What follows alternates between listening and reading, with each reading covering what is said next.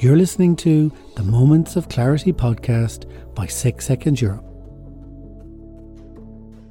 Hello, my name is Fergal O'Keefe and you're very welcome to Season 2 of the podcast, where we will feature global experts on leadership, change and emotions, sharing their real-life experiences and how they've used emotional intelligence to see the world and themselves more clearly. Every Wednesday, I will ask my guest for 3 moments from their life that led to a light bulb moment of clarity on how to leave their life for the better. My guest today is the consultant Katrina Knight, who is the CEO of Project Professionals by CK. Katrina specialises in project management and business analysis. She shares great insights about life as a consultant and what she has learned during the pandemic to enhance both her business and professional life. Katrina also tells us why she became interested in emotional intelligence during the lockdown, and this episode will be of interest to people considering adding EQ coaching to their consultancy business. Hello Katrina, you're very welcome to the podcast. So where are you based? So I live in London right now. I was born in Manchester, which is usually, it sends everybody off. They're like, how? You sound nothing northern.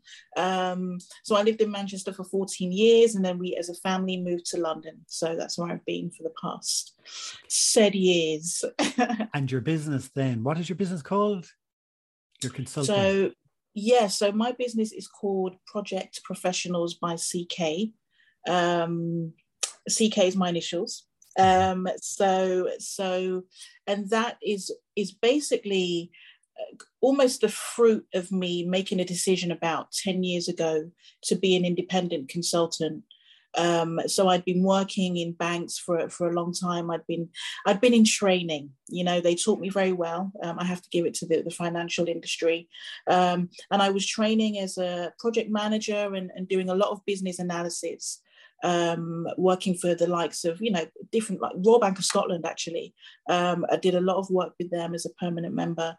And then I got to the point, I did some investment banking and I just thought, there's something about this path that I need to learn more quicker because of how my mind works, because of the things that I'm being exposed to, and sometimes very slowly. I thought I need to ramp up the rate of exposure.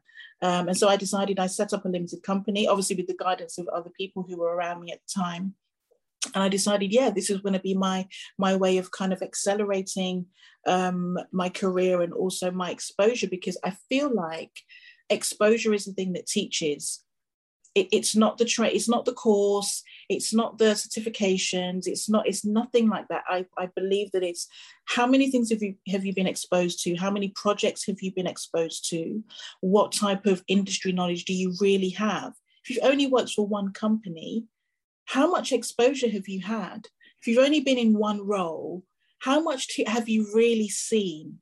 The people that I was looking up to at the time, 20 years in the game, top consultants, they'd been everywhere, all over the world, different types of roles.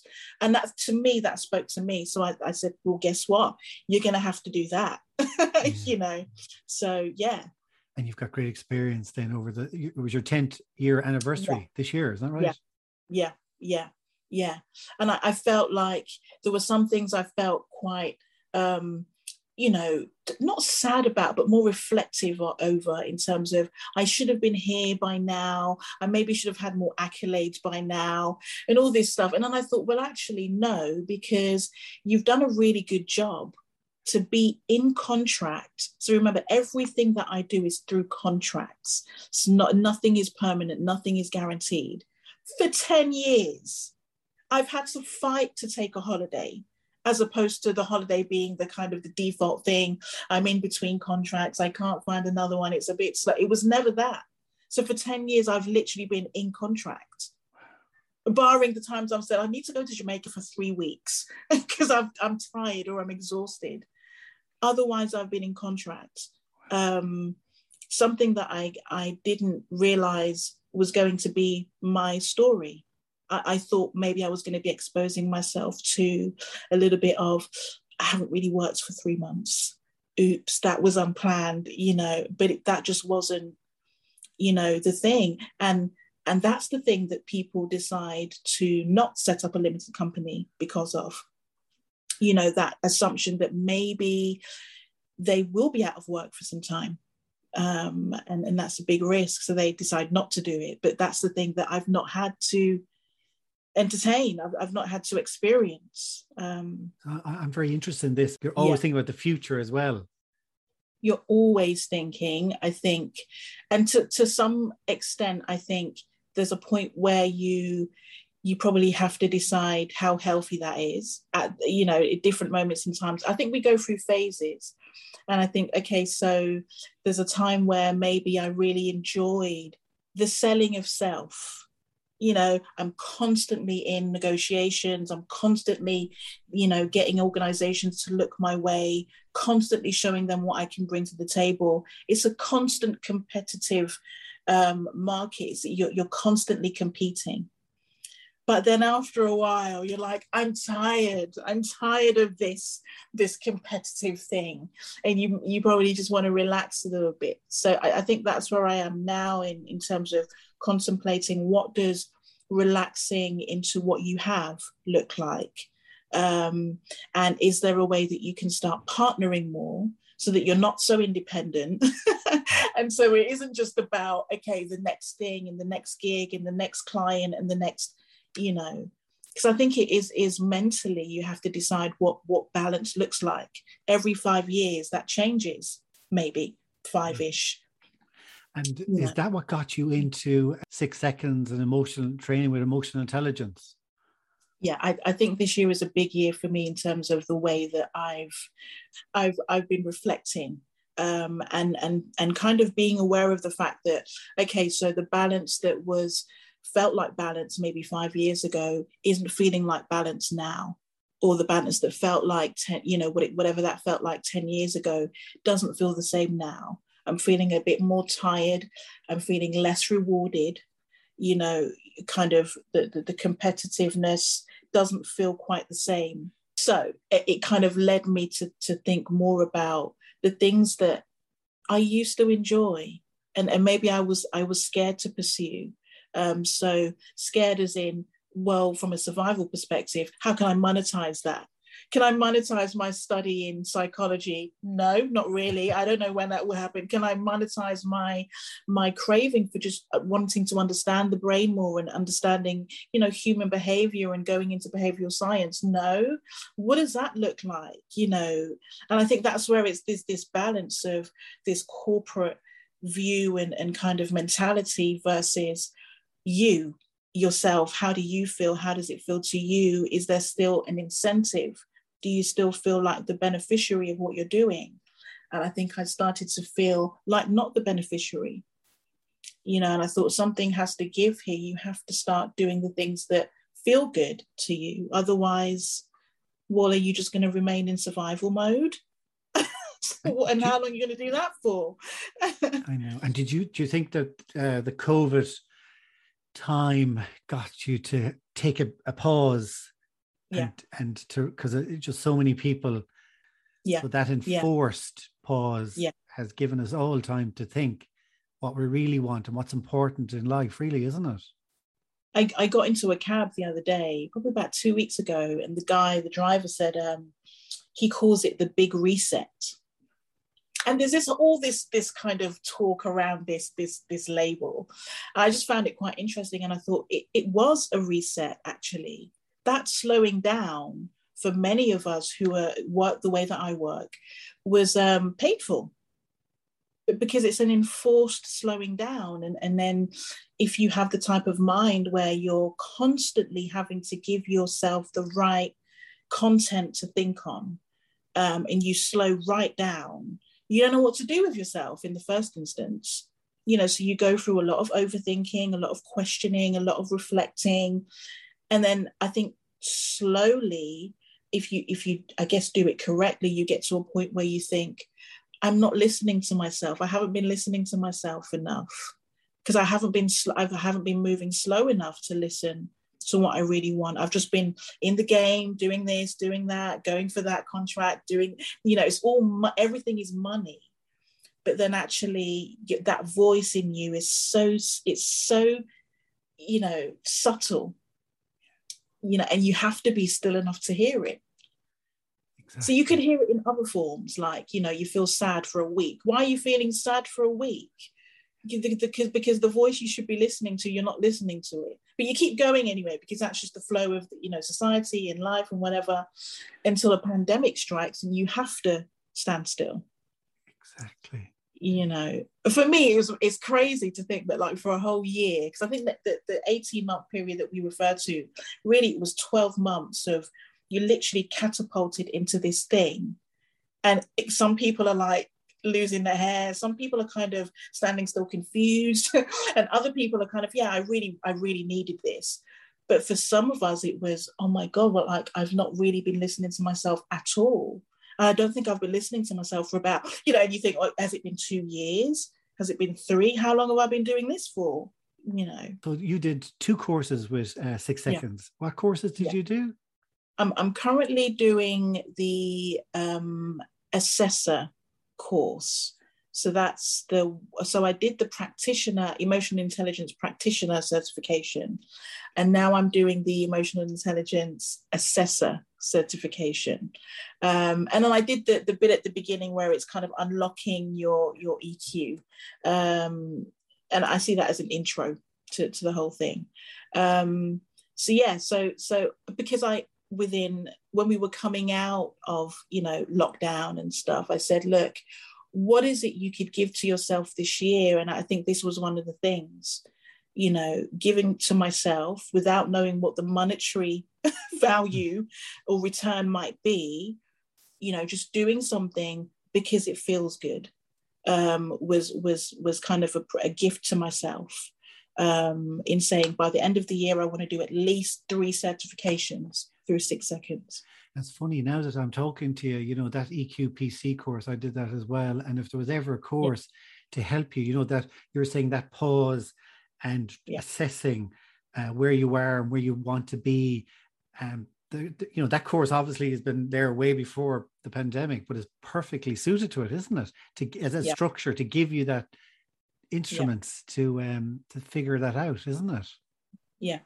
It's funny that we arrive at the right place at the right time, because that felt like the right place, right time for me. So it brought me back to, whilst I'm reflecting, I'm doing this 10-year anniversary thing, and I'm reflecting on where I take my company next, where I take myself next, actually. Then I stumble across, 6 seconds, and I think, oh, that might be it.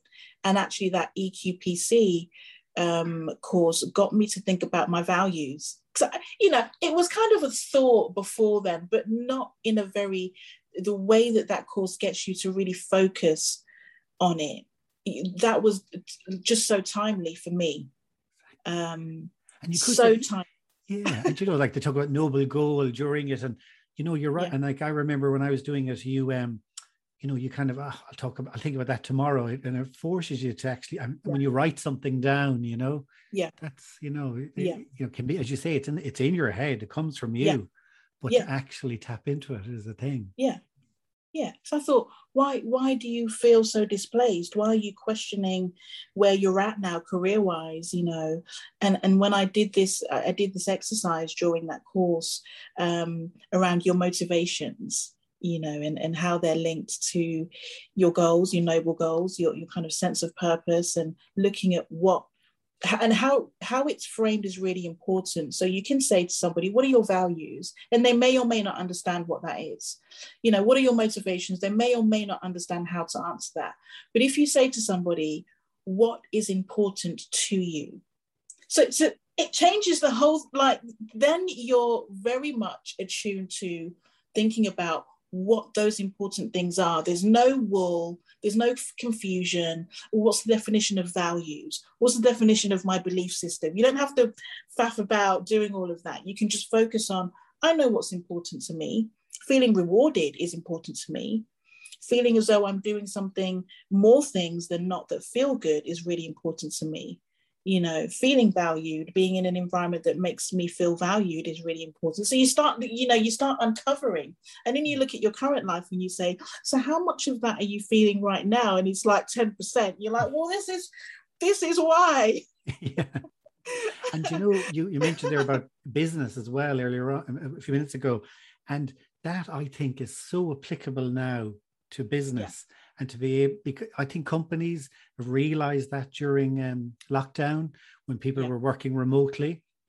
And I think, I was talking to somebody who said sort of they would talk to companies about emotional intelligence, but they wouldn't use the words. They'd do it by Yeah. stealth. But now Yeah. I think people realize it's not a woolly thing, that it is Yeah. crucial in a business. Yeah. Yeah. Yeah. It's going to be Because very important. you're being given tangible techniques. That's what we all want. We all want something that's tangible because then it feels real. If you say, oh, Fergal, touch that square, and you touch the square and it's just nothing, you're like, okay, so is the square really real? So it's the same thing. We all want a tangible, or a sense of something that's tangible so that we can say, yeah, that's real. I understand it. I'm applying it. I can see the difference, and I think that's what EQPC does. To a large extent, even if you're not looking to be a formal practitioner, it's still giving you the tools and the insights into techniques and case studies and things that have been done to show you how this thing and applying, emotional intelligence as an application, training, self-development, Exactly. can really help you. Yeah, even on a personal level, like dealing with family or friends and things like that. So exactly. Very helpful. So we haven't even gone into your 3 moments, and I'm dying to. So I loved when I read yours. I'm your first one. It really you know how to catch somebody's eye. Assembling my new piano chair. Yes. So as we were talking about earlier on, so I started thinking about how can I give back to myself? How can I shift from a feeling of, I'm kind of just on autopilot. I've been doing all these things and that's great, but, I'm shifting. I'm feeling differently about a lot of things. How do I give back to myself? So I purchased a piano in April. And I decided that because I have a very musical background, I'd grown up very musical. I'd played a few instruments in high school. And then every reason under the sun meant that I just hadn't bought a piano. I was really into the drums, and I'd never really gone back into that because the world told me that as a girl, girls don't play drums. So what are you doing? Piano, is there any time for that really? Not really. Where are you going to live? People don't like noise, all these reasons why. But I'm musical by default. I could pick up an instrument and within a week I'll be playing trumpet. It's just that way. I have an ear for certain things. Did you grow up with it? Was that in your family? So my family, I think my dad was very musical. In general, he didn't play any instruments, but he was like an MC. So I used to hear a lot. So growing up, I think even before I knew what I was hearing, I was hearing a lot of that. And so I just grew up with music, and so when I got to high school, I was like, yep, I want to play trumpet, I want to play drums, I want to do piano, I want to sing everything, in the choir, doing all these things. So April, imagine like 20 years later, I am now purchasing this piano. It's ridiculous. When you put it into numbers, purchase this piano. And beautiful. I was like, oh my God. And then I hired a tutor just to kind of make myself feel, okay, how can I encourage myself into this journey? And so you have to get the piano chair. You can't just use any old chair. So I did for the first couple of weeks until the piano chair arrived. And so it arrived. It looks really nice. It's like a bench, like a leather bench. You can kind of adjust the height and stuff. And I feel like I'm very handy when I want to be. I can do minimal assembly work if I put my mind to it, So this chair turned up with the legs off. And so I thought, okay, it's fine. I can assemble some legs. It's fine. I can put the legs on. So I got my electric, screwdriver out and all this business. And didn't need the electric screwdriver because it came with its own parts and its own kind of, these things that you screw the parts on with. So that's fine, or the bolts on with. And so I put the legs on and I tested the chair and the legs were moving. And I did this with full attention I was sure that I'd done this correctly. And I thought, okay, something is wrong. And my first kind of go-to is to blame the company that sent the item.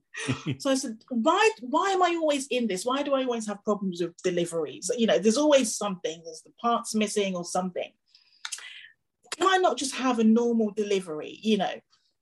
So I that was my first go-to. Then I put the chair on the breakfast bar where I was assembling it, turned it upside down again, looked at the legs. Why are the legs moving? And I couldn't work it out. So I just put it down for about 2 or 3 days. And I kept looking at it. Every time I came into the lounge, I looked at it and I thought, what is wrong? What's the problem here? And I thought, I'm going to have to contact the supplier. One day I walked in, but it must have been day 3, walked into the lounge and I saw that the bolts of the legs were facing outward. And I thought, yeah, so cosmetically that can't be right. So when I was putting it on, it looked fine. And I thought, yeah, you know, I've definitely put it on the right way. And clearly I hadn't. So I got it back up onto the breakfast bar again. That becomes my worktop. And I took all the legs off and changed the position of the bolts. So now they were facing inside. Cosmetically, I was like, yeah, thumbs up, makes sense. Put it on the ground, tested it, sat on it. Perfect. The legs were in place, no movement, fantastic. And I just thought, and I took a sigh and I thought, gosh. And I just had a thought come to me, isn't this true of life, though? So if I look at my journey over the past 4 days, the stress that I felt, you know, I just want to play the piano on a piano chair. You know, why can't this be more, you know, a more smooth process? Why can't it be straightforward? To really trying to figure it out, you know, analyzing, to now you're sat on this chair, you've done it, you worked it out, you gave it a bit of time. And I thought, isn't it true of life that we can go through life feeling like we are the wrong part? Yeah, it's true. So we can go through life feeling like something is wrong with me. And I just thought, look at that. The piano chair was perfect. The legs were perfect. The parts were perfect. Everything was perfect. I just assembled it wrong. So isn't that true of life, that we can go through life feeling like we're the problem? You know, you get into a friendship or a relationship, you think, I feel, you know, you're being told that you're the wrong thing. You can progress a career, you can be in business, you can be in meetings, you can be made to feel like you're the wrong part. You know, you put so much pressure on yourself. Oh my God, you know, this isn't working. It feels so awful. Why do I feel so awful? And we internalize all of this stuff, not knowing that, well, actually, you can only ever be the right product. You can only ever be the right part. So you may have to adjust your environment. How about that?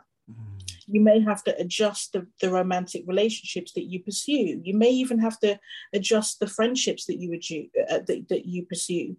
You may even have to look at, you know, like how you're feeling about things and what you're going after and why, as opposed to feeling like the problem is with you. How can you being you be the wrong thing?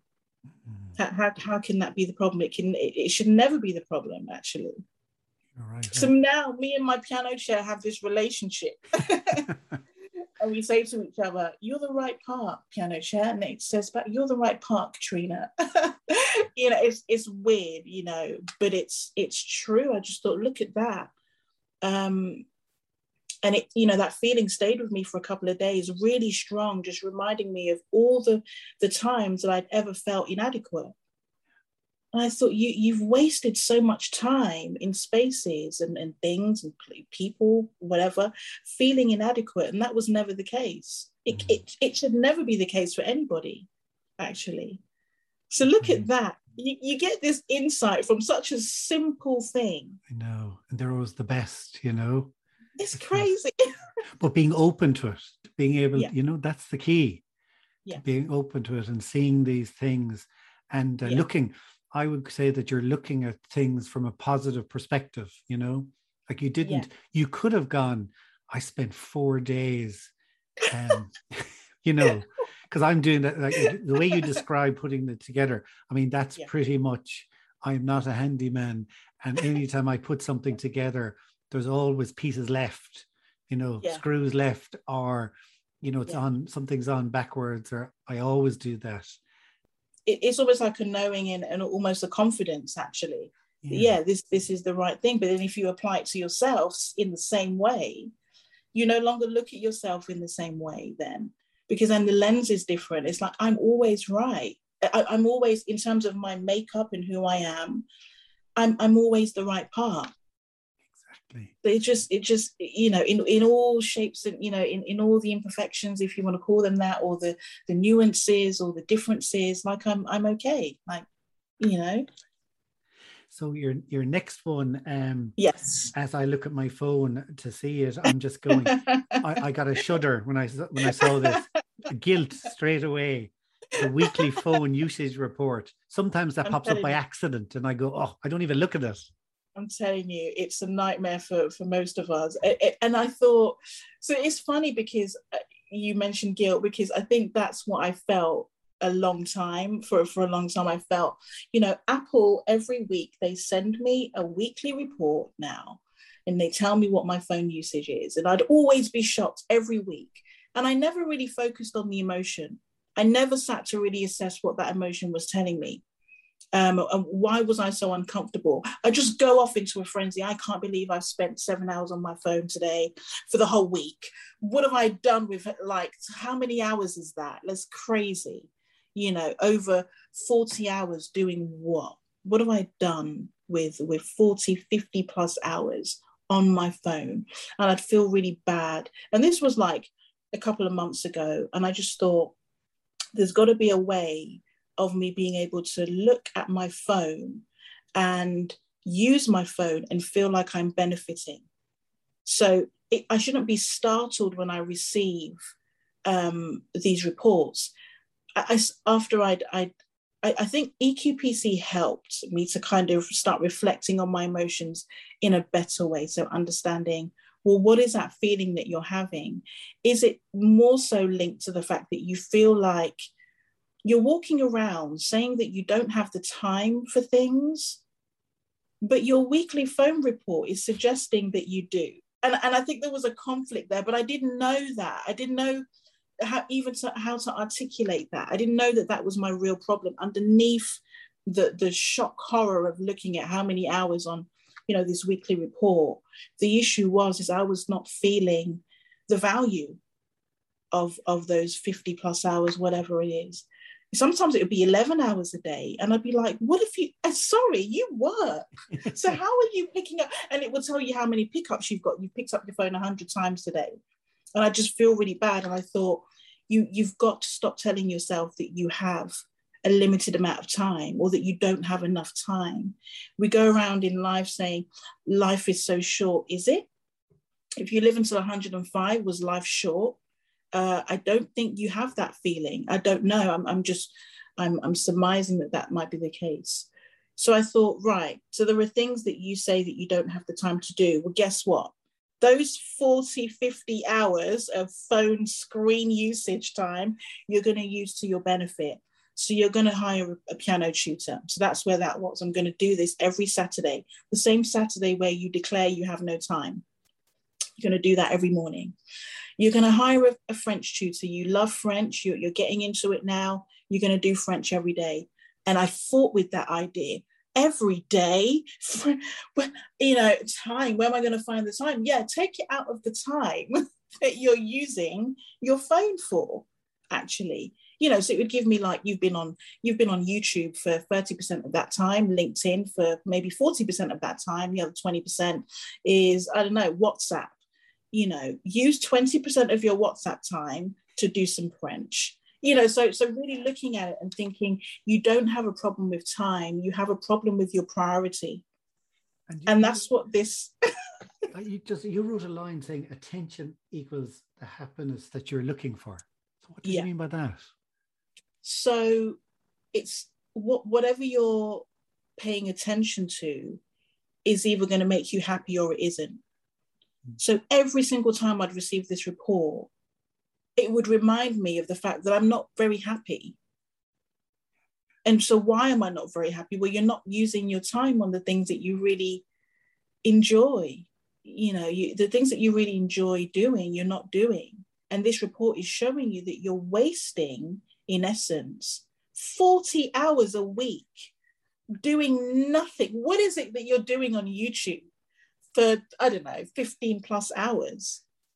Is that beneficial? It was mind-blowing to me to think that, but I'm the one that's walking around every week saying, I wish the weekends were longer and I wish that I had more time, but you do. But you know what? I look at that like, just say I dodged that, whereas you actually look at it. But I would go that again as you being positive, because you looked at it and you turned that negative into a positive. True. Yeah. And the positive is your third one actually, which is French Katrina, and that is really interesting. Yeah, I want French Katrina. So there was a time where I felt like maybe I wasn't intelligent enough to be bilingual. Maybe there was a time where I felt like there were just some things that are for some people and not for others. And I'm like, so I'm going to start challenging this because you're going through your career, especially, and I think society is set up in a way to praise experts. We praise the people who know the answer. And you feel rewarded and you see it. It's reflected everywhere. People are winning awards for knowing, and that's okay. But at some point they didn't know, but we don't see anything. We don't see that part. And so you have this weird gap between being a beginner and being the expert. So if you're only exposed to experts and what it looks like to be an expert, then everybody's fighting to become an expert. And so you have these courses, 5 days, and you're an expert in this. It's mis-selling. It's not true anyway. And I think what kind of pursuing French has done for me is to get me really comfortable with being a beginner. Well, I tell you before this, every time somebody corrected me in something that I'm learning, I would feel really bad. There'd be an emotion attached to it. And I thought, gosh, is this how much you've been so far away, far removed from just being empathetic towards yourself as a learner? You're learning something. So where is the understanding and the empathy and the sensitivity towards just being a beginner? It wouldn't it be nice? This morning I was trying to do maths with my son just as he was going out the door. And I was trying to explain to him that all the answers are in the book. His head was he just was blank, you know what I mean? Yeah. And I'm going, but that is, I can understand because my head was blank at his age too for maths. It's so, what you're saying now is sort of age and maturity gets you have the confidence now. Yeah. It would be lovely to be able to tell young people. That's what I was, what you're describing is what I was trying to say to my son, but I was just telling him his head was blank, which probably wasn't the one. But it's okay to be a beginner, actually. Exactly. We don't hear that messaging. So the good thing about language is you cannot rush it. You might even be linguistic. In a way, you might have a benefit in you somewhere, but you can't, no matter what you do, you cannot rush it. And I think there's a part of this that helped me to see some parallels in life. So when a baby, toddler, actually pre-toddler, your son, 8 months old, 9 months old, he's learning to speak. You don't shout at him because he got the formation of a sentence wrong. Even if he strings together 5 words and it's not quite right, there is a load of empathy there. There's a load of understanding and actually encouragement. This is how you say it. He might be asking for his favorite lunch. He's not quite sure how to form that sentence yet, but he's saying it. He's understandable just. So that the level of love that you have towards your children when they're learning a language, their own language, the first language that they're going to be learning, is one of just support. And I thought, sorry, Katrina, you're going to have to get into the motion of supporting yourself in this, because if it was anybody else, you would be really, really supportive. So why is your self-talk not that? Exactly. So it's really taught me something. It's so crazy how these small things. So I'm on a streak. I'm on a streak of 141 days, everyday French. Wow. It's mad. I would have said to you, 25 days is my limit. I don't do anything past 25 days. I get tired after that. I don't really commit. It's crazy.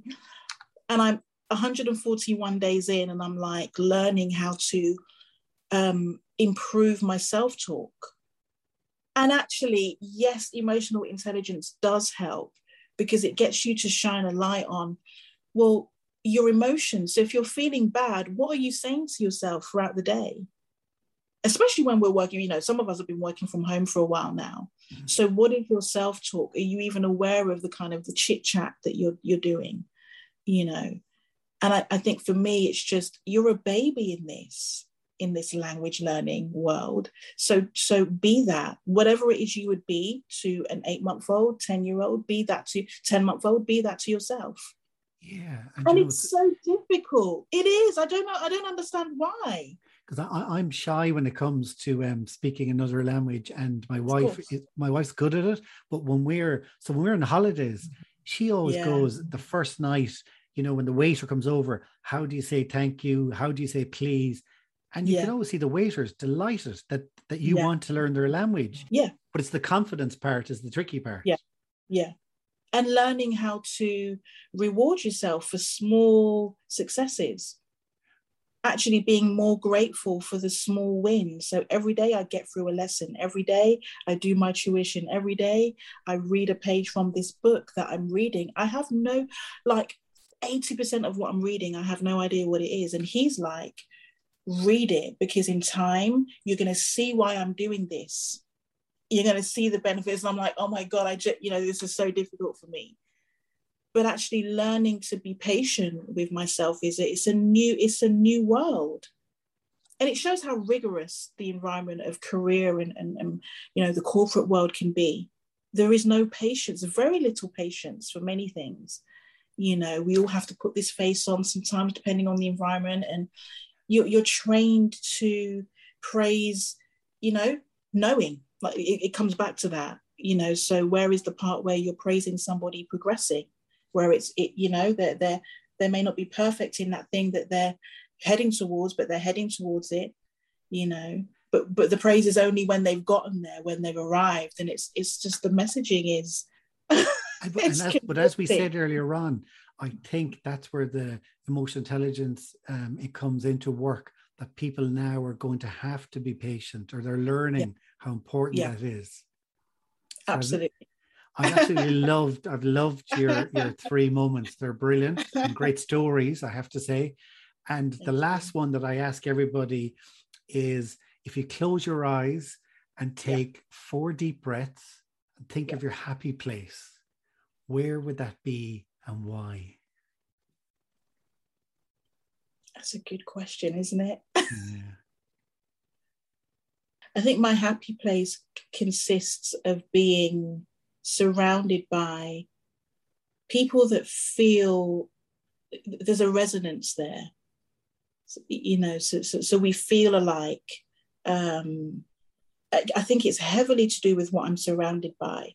So the environment, people-wise, feels very light and encouraging, and we talk the same language. Is not literal, but we speak the same language. We see each other, we understand each other. There's a level of positivity and encouragement there. It's hot, if it could be a physical thing, and a nice place where it's warm at 8 p.m. That would be nice. But I see myself traveling a lot. My happy place is made up of being global. And even to this day, I don't really know, I can't put my finger on the exact professional career path or what it's made up of, but I know it's global. And I've been on at this for a couple of years now. I know what it feels like. It feels like I'm not in one place, but I belong to a few cities. I'm known there, and we as a kind of collective circle or tribe or whatever, we know each other and we get each other. And it's more about the flow of life and connectivity and going out and sharing that goodness that we're achieving with others. That's accelerated now, hasn't it? To be able to be anywhere in the world, you know? Yeah. Yeah. And you can work, Yeah. you know, digital nomads, and there's so much more opportunity, I think, that's going to happen. And this is, no, go on. I was going to say, this is why the global aspect and the language aspect is, when you're learning a new language, it forces you out of the laziness that we have when we take for granted what people are and who they are and what they might be. When somebody doesn't share your language, your first language, you have to try a bit harder to understand. Where are they coming from? What's their life story? What's their background? Who are they today? You've got to put more effort in, you know? I thought you might mention, when you mentioned there about 8 o'clock and it's hot, Jamaica. Yeah. You mentioned Jamaica earlier. Is that your place, or what is that? That's between my grandparents, there is Jamaica and Barbados. So those are my kind of origins and ancestrally, if you like. So I think whenever I'm in Jamaica, there is a sense of, you know, the climate is great anyway, but there is a sense of home. But I think that's more connection with family, you know, because I see home as many different places now. It's very, so from Manchester to London to France. I love Paris. I have no idea why. I'm just, you know, I'm a bit of a traveler. So I think when I'm in Jamaica, it just kind of reminds me of a bit of my upbringing and the closeness of family. Because I think I was taught a lot by my grandparents in particular. My parents were quite young when they had me. They were just 19. And so they had very little to impart for a while. But my grandparents kind of held the thought on many levels and kind of taught me a bit about togetherness and, you know, working towards a bigger goal and, you know, reaping the fruits of your labor. You know, they bought their houses, they went back and to Jamaica and lived really well and, you know, worked here for a good number of years. And, you know, so I think, and they were always very positive about things. I never heard them talk about race. You know, it's interesting. It's just so interesting. I was exposed to much, but I never heard some things as a child. I saw more the inequalities in gender than I did in terms of race, which is like, I just think it's mind-blowing to look at the context of what the world now. And I think I don't know that. I don't really know that story as much as I know the gender inequalities that I saw growing up and stuff. So, you know, Jamaica for me is like it's a freedom. You see people living really well and they may not have much, but they're living really well, you know. And for me, growing up looking at that, I spent a couple of months in Jamaica doing school. And I think that was intentional by one of my grandparents. She wanted me to experience life there. And so I was removed from my parents for like a half a school year. Wow. And she said, you're going to come live with me for a few months. And I was young enough not to kind of see a problem with it. When I look back, I think, gosh, what detachment issues has this left me with? But actually, it was the best thing that she could have offered me. Totally, because that's given you that idea, I would say, that you can go anywhere and fit in anywhere. And I think that's what that did. I think so. Because I never, you know, when it happens young enough, it's ingrained, isn't it? Exactly. Like so, I spent a summer, you know, when we were in Ireland, you go to Irish college where you just speak Irish, but it was it was actually only a month, but you know, that made me go, this is great fun being away. And I love that idea of being away and appreciating and missing where you're from, because you appreciate it more. Even going away for a week and then you come back and I'm surrounded by mountains and I go, wow, or how green Ireland is. Every time I fly in, I go, wow, this country's so green. But when you're here, you just want warm, dry places, you know? So exactly. That's, you know, it gives you that appreciation. And you know, my impression of the Caribbean is that the culture is very much around positive, you know, attitude, isn't it? It's ingrained. Yeah. Especially, you know, the generation of my grandparents. I think there is a mindset that is very rich. And I think if you get people that have overcome some of the struggles and the things that they've been through, you know, they're imparting a lot of wisdom in terms of how to go through life and what not to pay attention to, and, you know, how to give back to yourself and how important, you know, network is. And, as I grew up here, you lose that appreciation for networking community. And that's what EQPC and EQAC is kind of bringing me back to, because I'm like, oh, whatever community, you see all these negative things, but it's the truth. Actually, we're better together. Exactly. And I'd like to no matter what we look like, we're better together. Exactly. And that is lovely. I want to finish on that, because that is a lovely idea. Thank you so much. You're welcome. It's been a pleasure.